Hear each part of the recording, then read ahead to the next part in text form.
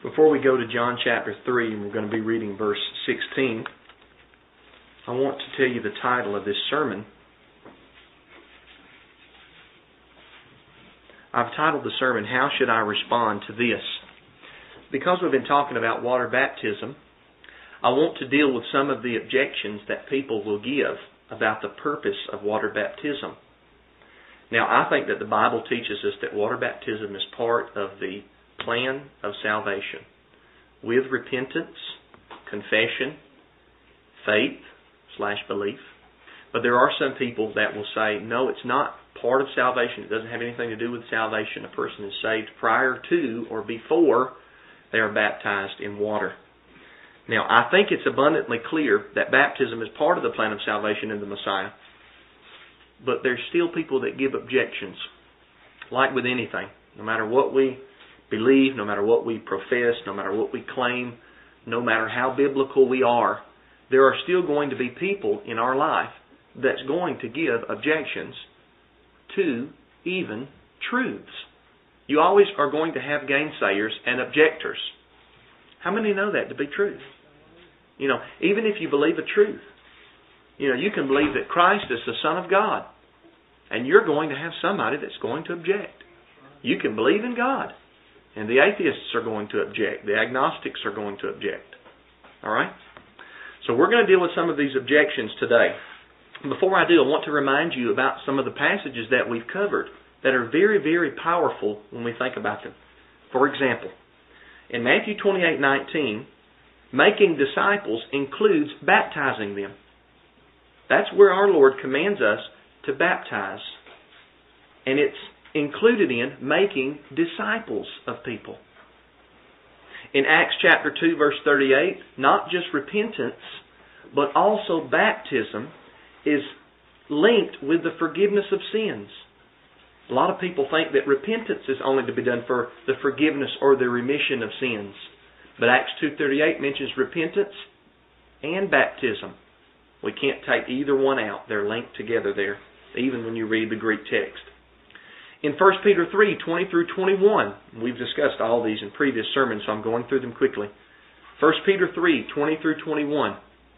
We see here that the Bible says that as Noah and his family, 8 souls, were saved from the old world of corruption by water, there's a figure or a like figure, something similar that corresponds to that, baptism, which also now saves us. 1 Peter 3:20 through 21. In Acts chapter 8, Philip was preaching to the eunuch from Ethiopia. And the Bible says that he preached the Messiah to the eunuch. Preaching the Messiah to the eunuch must have included preaching water baptism. Because after Philip preached the Messiah to him, the next thing out of the eunuch's mouth was, well, look, here's water. What hinders me from being baptized? So even though the text doesn't explicitly tell us that Philip preached water baptism, he must have. And it was included in preaching the Messiah. So if we're going to preach the Messiah to people today, we have to include water baptism.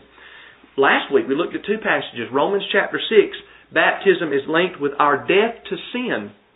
I would say that death to sin has to do with salvation. Well, if baptism is linked with death to sin, then baptism also has to do with salvation. And in Galatians 3, finally, baptism is linked with our becoming the children or the sons of Yahweh. Galatians 3:26 says, for you are all sons of God by faith in the Messiah.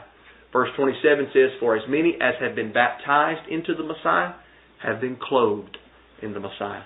Faith and baptism are linked, and they are what it takes to become a child or a son of Yahweh.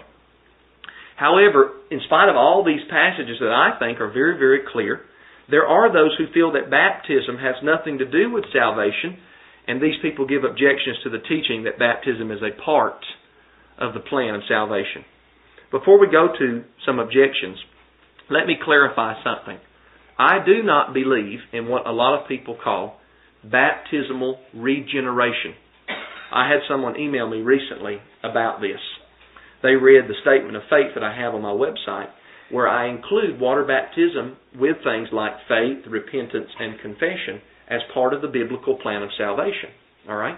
They said, well, it seems that you believe in baptismal regeneration like the churches of Christ. Now, I've yet to meet somebody from the churches of Christ, and I don't agree with all of their doctrine, but I have yet to meet somebody from that particular denomination or organization that believes in baptismal regeneration. When somebody throws out that term, baptismal regeneration, it's kind of like a buzzword to scare somebody, as though we actually believe that it's the water that saves us from our sins. We don't believe that. I don't believe that. I hope that you don't. I don't believe in baptismal regeneration, but I'm here to tell you today, I also don't believe in faith regeneration. I don't believe that we're regenerated by our faith. I believe that regeneration, which means again, generation means born, be born again or to be born anew. We're talking about an above birth, to be born from above. It's a spiritual birth, as John 3 calls it. All right. Regeneration happens only because of one thing. That's because of our Heavenly Father. He's the one that regenerates us. Faith doesn't do it. Baptism doesn't do it. Confession doesn't do it. And neither does repentance do it. Regeneration precedes or comes before all of these things. A stony heart, a carnal mind, can't do anything that's good. It can't subject itself to the law of Yahweh according to Romans 8, and it can't even cry out for forgiveness. The stony heart has to first be replaced with a heart of flesh that is able to cry out and to repent and to exhibit faith. Philippians 1:29 says, "It hath not only been granted to you to suffer with the Messiah, but also to believe in Him." Look up the Greek word there for granted. It's a gift. The reason you believe in Christ is because God has allowed you to believe in Christ. Acts 13:48 says, "And as many that had been ordained unto eternal life believed." Why did they believe? Because they had been ordained to eternal life. It's because salvation is a gift. It's not anything that man musters up. We don't save ourselves. Yahweh saves us. That's why I don't like the terminology that says, well, 20 years ago, one night I was in the church and I found God. I don't like that using that terminology. It's not us that finds God, it's God that finds us. We don't save Him, He saves us. And it's not by any works at all. Not by any works at all. Solely by His regenerating power and His grace. So I don't believe in baptismal regeneration. However, to say that because of this baptism is not part of the plan of salvation, if we were going to say that, we would also have to say that neither was faith. Because regeneration comes before faith in the same way that it comes before baptism. But don't you agree faith is part of the plan of salvation? Well, absolutely. Because once Yahweh regenerates that heart, then we are made new and we are made able to go through that process of salvation. But what initiated it? The new birth. The heart of flesh. That Ezekiel talks about in Ezekiel 36, where Yahweh says, "I will cause you to do this when I put this heart of flesh in you." And flesh there, don't confuse it. A lot of times the Bible uses flesh in a negative way. But there in Ezekiel 36, He's not using it in a negative way. He's using flesh as opposed to stone. Stone can't be pricked. It can't respond. Flesh can. So while Yahweh is the one who saves us, and by the way, Yahweh is the one who keeps us, those that are truly regenerate. You see people that don't seem like they stay saved, so to speak. They look like they're on fire for a little bit, and then they go off and they do worldly things and just live in sin, and they look like they're on fire, live in sin. You're looking at a person it's not that they're becoming saved, unsaved, saved, saved, unsaved. They're not regenerated. They've never had an experience with Yahweh. Yeshua's going to tell them, "I never knew you." Matthew 7:21. Not, "Well, I knew you for a little while, but then I didn't know you. And I knew you, then I didn't know." I never knew you. I didn't know you. Never. That's an unregenerate person right there. They're trying to do something on their own power. Okay? So Yahweh saves us and keeps us. But He does make it clear in His Word, the way in which He saves us is by one, obviously regenerating us, birthing us. And then by two, this causes us to exhibit things like faith and repentance and have confession with the mouth and then be baptized in water for the forgiveness of our sins. So I wanted to clarify that just in case somebody in here may be thinking, well, Brother Matthew teaches baptismal regeneration. I don't believe that. I believe a lot of people have been baptized in water and they're still just as lost as they ever were. because the water doesn't save anybody. I believe a lot of people have cried tears and prayed prayers and are just as lost as they ever were, because that's not what saves a person. What saves a person is Yahweh. When Yahweh saves them, you can see the difference, because He doesn't mess up. He does it right every single time. Hallelujah. So we're going to go over 4 objections in this sermon. This is general objections. These are not real technical objections that have to do with the Greek text of the New Testament or any wording or anything like that. These are just general objections that people give when you tell them, I believe that in order to be saved, you have to have faith, you need to repent, you have to confess with your mouth, you have to be water baptized. Somebody says, but John 3:16, objection number 1. Let's read John 3:16. We don't really have to read it. It's probably the most well-known verse, but let me read it anyhow for the sermon. The Scripture says, For God loved the world in this way. He gave His one and only Son, so that everyone who believes in Him will not perish but have eternal life. Now this is how the objection goes. John 3:16 doesn't mention anything about baptism. It says that if you believe in the Son, that means you have eternal life. So poof, out with baptism. You don't have to be baptized. Well, what's the problem with this? Well, number 1, let's admit this. That is technically true. John 3:16 doesn't mention the exact word baptizo in the Greek, or baptize, or baptism in English. Does that mean the objection is valid? It does not mean that at all. If that objection is valid, then the words repentance and confession are not mentioned either in John 3:16, are they? John 3:16 doesn't mention the word repent, does it? Doesn't mention the word confess, does it? Don't you believe repentance and confession are part of salvation? Well, absolutely. The reason John 3:16 doesn't mention all those particularly is because believe is a package word. Believe stands for more than just mental assent. It stands in this case for faith and repentance and confession and even obedience down the line. Mark 1:14 through 15 teaches us we must repent in order to be saved, and Romans 10:9 through 10 teaches we must confess with our mouth in order to be saved. So we can't just isolate John 3:16 and act like it's the only verse in the Bible. Is the verse true? Yes. The verse is absolutely true. God did send His only begotten Son, so that whoever believes in His Son would not perish, would not die, but would have eternal life. Life in the age to come. That verse is absolutely true. Always remember, when you study the Bible, remember what Psalm 119 verse 160 says, and I like it in the NASB, New American Standard Bible. It says, the sum of thy word is truth. The sum of thy word is truth. We learned about sums in mathematics in school. We would add up some numbers and we would get the sum of those numbers. The total of them. Okay? Well, the sum of Yahweh's word is truth on any particular subject or doctrine. We can't go through and pick and choose what verses we want and make up doctrine. We have to, when we study a subject, we have to take all of what the Bible says and then harmonize everything and come to a conclusion.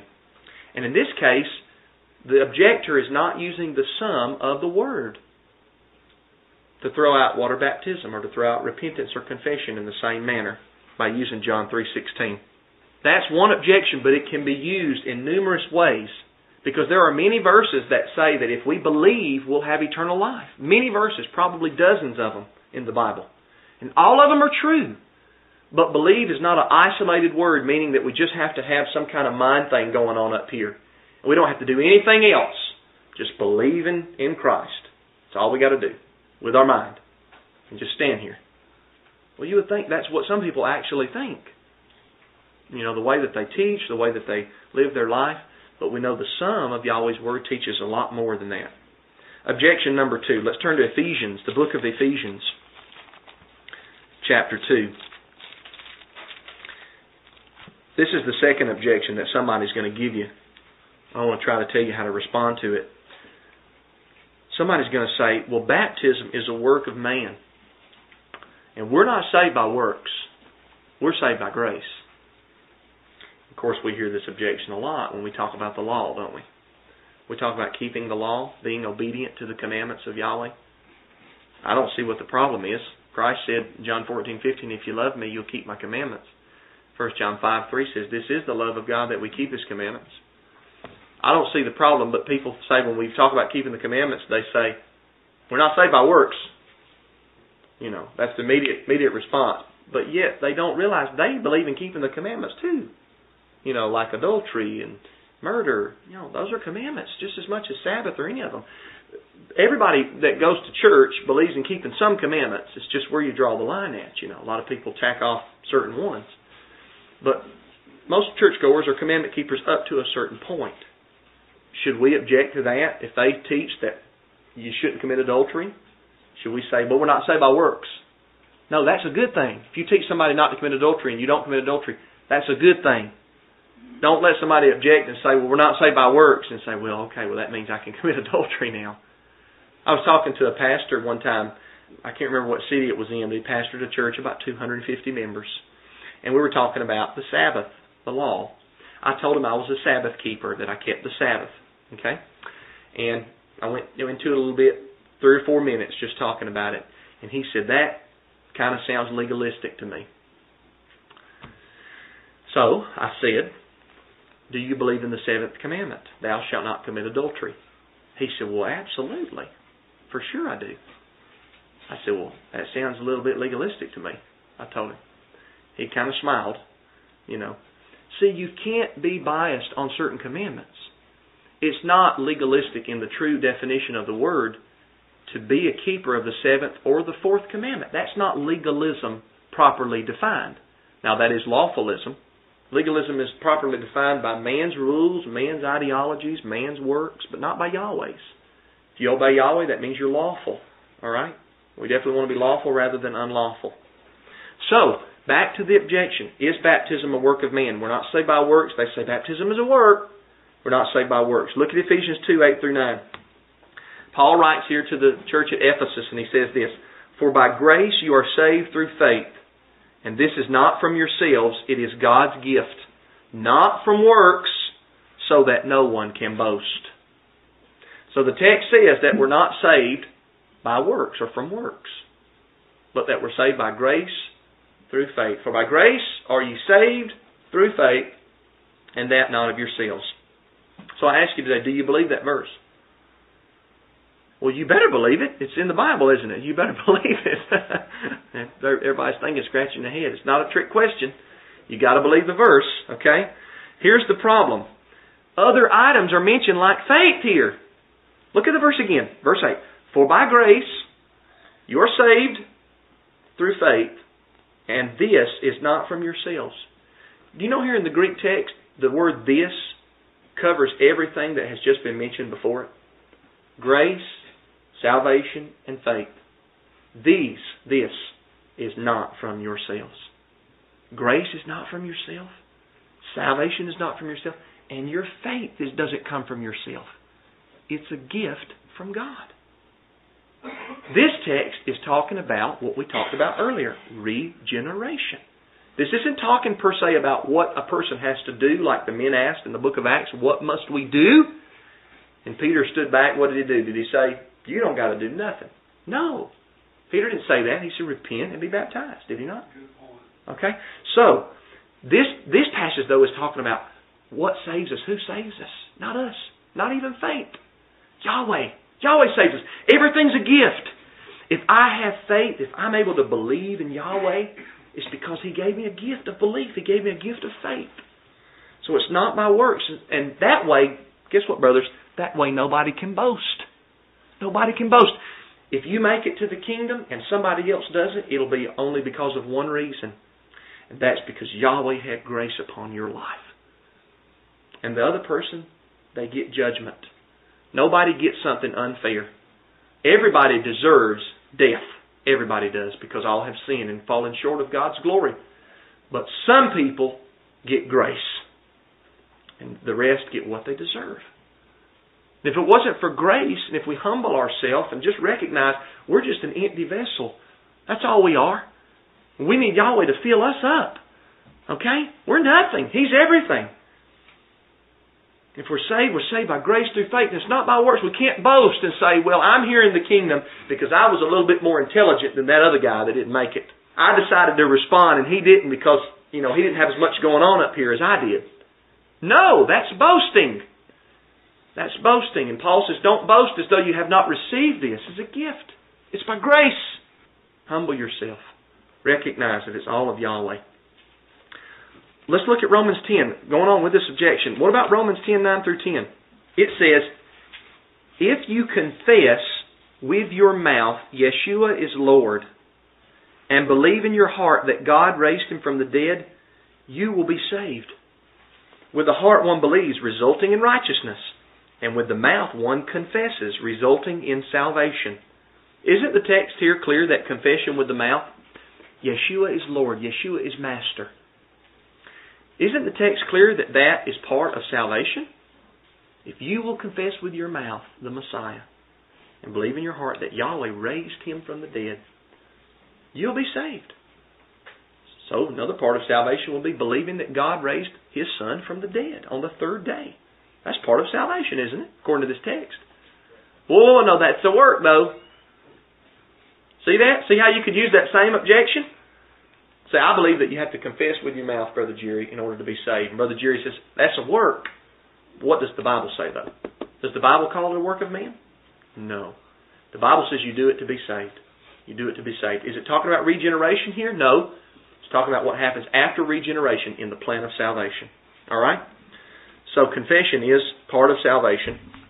And Ephesians 2, 8 through 9 doesn't negate baptism being part of the plan of salvation either. Yahweh is the power that causes us to have faith. He calls us to confess with our mouth, and He gives us the desire to be water baptized into His Son. Objection number 3. This is how this objection goes. Placing faith in baptism replaces placing faith in the blood of Christ. You tell somebody, I believe baptism is part of the plan of salvation, they say, you're taken away from the blood of Christ. You're placing your faith in baptism and not in the blood of Christ where it belongs. Well, I would agree that if we really did replace faith in Yeshua with faith in baptism, it would be wrong. I would agree with that. However, we're only doing what Yeshua commanded us in Matthew 28 and what Peter, following the Messiah, commanded us in Acts chapter 2, verse 38. To be baptized. Now, if Yeshua commanded it, Yeshua is the one that shed His blood on Calvary's tree. If He commanded it, how are we doing wrong by still following through and commanding it to those people that we disciple now? It's not that we're placing our faith in baptism, we're placing our faith in Christ. And our faith in Christ doesn't mean we just believe what He did. That's a big part of it. And believing who He is, that's a big part of it. But it also means when you believe in Christ, you believe what He taught. A lot of people want to separate His teachings from who He is, and you can't do it. If He's your Lord and He's your Master, you've got to follow in His teachings. What does the word Christian mean in the truest sense of the word? To be a follower of Christ. How do you follow Him? Does it mean He's in front of you and you walk around like this? No. You follow Him by doing what He says. Reading His teachings and saying, okay, I'm reading your teachings. Christ, you're the anointed of God. And I want to follow you. And I know I've not been doing this in my life, but I've got to change. I've got to have an about face. I've got to repent. You're following His teachings. And is not one of His teachings to be baptized? Matthew chapter 28. Yahweh has given us a means to contact the atoning blood of Yeshua when in faith and repentance and confession we're baptized into the Messiah. Think about this. Romans 6, 3 through 4. We went through this last week. It says, do you not know, are you unaware that all of us that have been baptized into the Messiah were baptized into His death? Therefore we have been buried with Him in baptism. When we're baptized, who are we baptized into? The Messiah, into His death. We're not placing our faith in the baptism, we're placing our faith in the Messiah. Do you catch that? All right? And if you are placing your faith in the baptism, then you're wrong. When you're doing that, you're placing your faith in Christ. Christ, you told me to do this. This is how you want me to identify with your death. I'm going under the water. That pictures the death, the burial. I'm coming up out of the water. That pictures the resurrection of Christ. And then I'm going to walk in a new life. Isn't that beautiful? That's what's happening there. Hallelujah. So baptism by itself doesn't save anybody. Brother Randy and I talked about a gentleman, he won't mind me saying this, a gentleman that Brother Randy knows well. And the doctor told him that he was going to die. So he decided to go down to the church, pray the sinner's prayer, and get the preacher to baptize him. Then he went back to his house. He doesn't ever attend service. He doesn't live for God. He doesn't follow Christ. He doesn't read the Bible. But he thinks he's saved because he said a prayer and he got baptized. Now, I don't believe the doctrine of the sinner's prayer is biblical. I think we should cry out to Yahweh to forgive us. But the thing about repeating these words after me and then telling somebody they're saved because they do it, that's not biblical. You give somebody a false sense of security. Preachers do it on TV. They say if you've repeated these words, you got saved. That's not true. That's just as wrong as thinking water saves you. If you think a prayer saves you, it's just as wrong. It's when Yahweh changes your whole person and you're not the same anymore. And then it's not just baptism. It's not just some preacher ducking you underwater. You're really meaning everything that's happening. You're having faith. You say, Father, I have faith in your Son. I believe you resurrected Him from the dead. I repent of my sins. I'm not going to live the way that I've been living. I'm being baptized into Christ. That's the saved person right there that's been regenerated. And then he goes on and he walks in newness of life. And everything doesn't change overnight. We want to point our old judgmental fingers at people and expect them to change overnight. They need time to grow, but they will grow if they're truly saved. If they're truly saved, they'll grow. If they're not saved, they'll sit on a pew for 20 years and never make any progress in their life. It's an unsaved person. I know that's hard, and I'm not meaning it to be mean. I'm just saying it's the truth. And so we can't think that just because we go through some motions, it's some kind of magical formula that earns us salvation. You don't earn anything. Yeshua, the Christ, earned everything. You put your faith in Him. You're baptized into Him. So that's how to answer that objection. We're not placing faith in baptism. We're placing faith in the blood. The last objection we're going to deal with today is this. The thief on the cross wasn't baptized, and Yeshua said he would be in the kingdom. If you look at Luke chapter 23, verses 39 through 43, I'm not going to go there in your Bible study. Check out Luke 23, verses 39 through 43. There Yeshua is hanging on the cross, on the torture stake. There's a criminal beside Him. Actually, there's two criminals, but one criminal, he has some emotion stirring up in him, and I believe it's because Yahweh gave him a new heart. And he looked at the Messiah. There he is, hanging on that cross because he deserved to be on there. He said, Master, remember me when you enter into your kingdom. And Yeshua said, I tell you today, you will be with me in paradise. Paradise, therefore, and the kingdom are equal. They're one and the same thing. All right? Inheriting paradise is entering into the kingdom of heaven that will come down to this earth when it's renewed in the last finality of everything.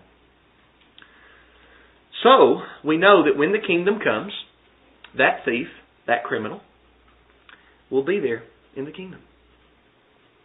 And somebody says, well, he wasn't baptized. Well, let me go over a few points here. Point number one, at the time that Yeshua granted him eternal life in the kingdom, baptism into the Messiah had not yet been instituted. All right, we've got to remember this, okay? It's just like the tassels. Brother TJ talked about the tassels earlier.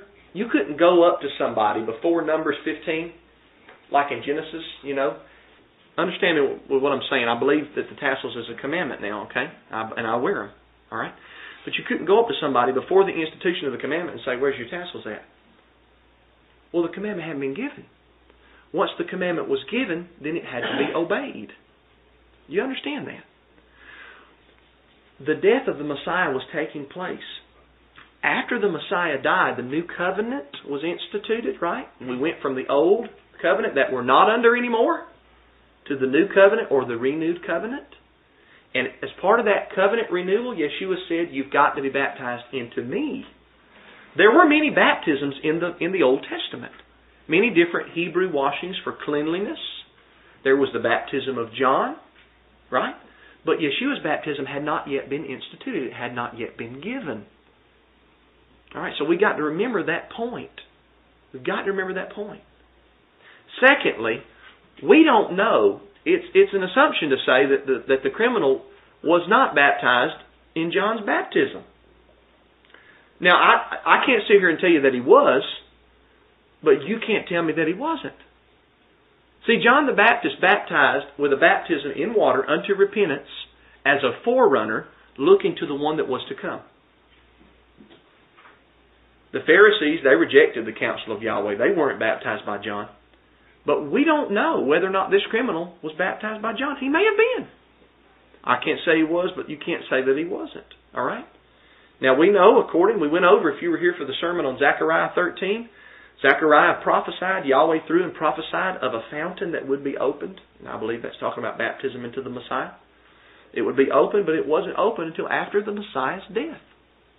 All right? So firstly, baptism into Yeshua was not yet instituted. Secondly, we don't know that the criminal was not baptized into John's baptism. He might have been. That criminal wasn't born hanging on that cross. He lived a life before he put him up there. He could have been baptized by John. It's a possibility. Don't say it's absolute, but it's possible. Thirdly, we cannot take extreme situations and apply them to normal circumstances. This is Morgan's question that she asked me last week while we drove home in the car. I don't know how her little 11-year-old mind comes up with these type of questions, but she does. And it was a good one. She said, Daddy, do you believe that you have to be baptized to be saved? I said, yes. She said, what if somebody is walking to the water and they die while they're walking to the water and they don't get baptized?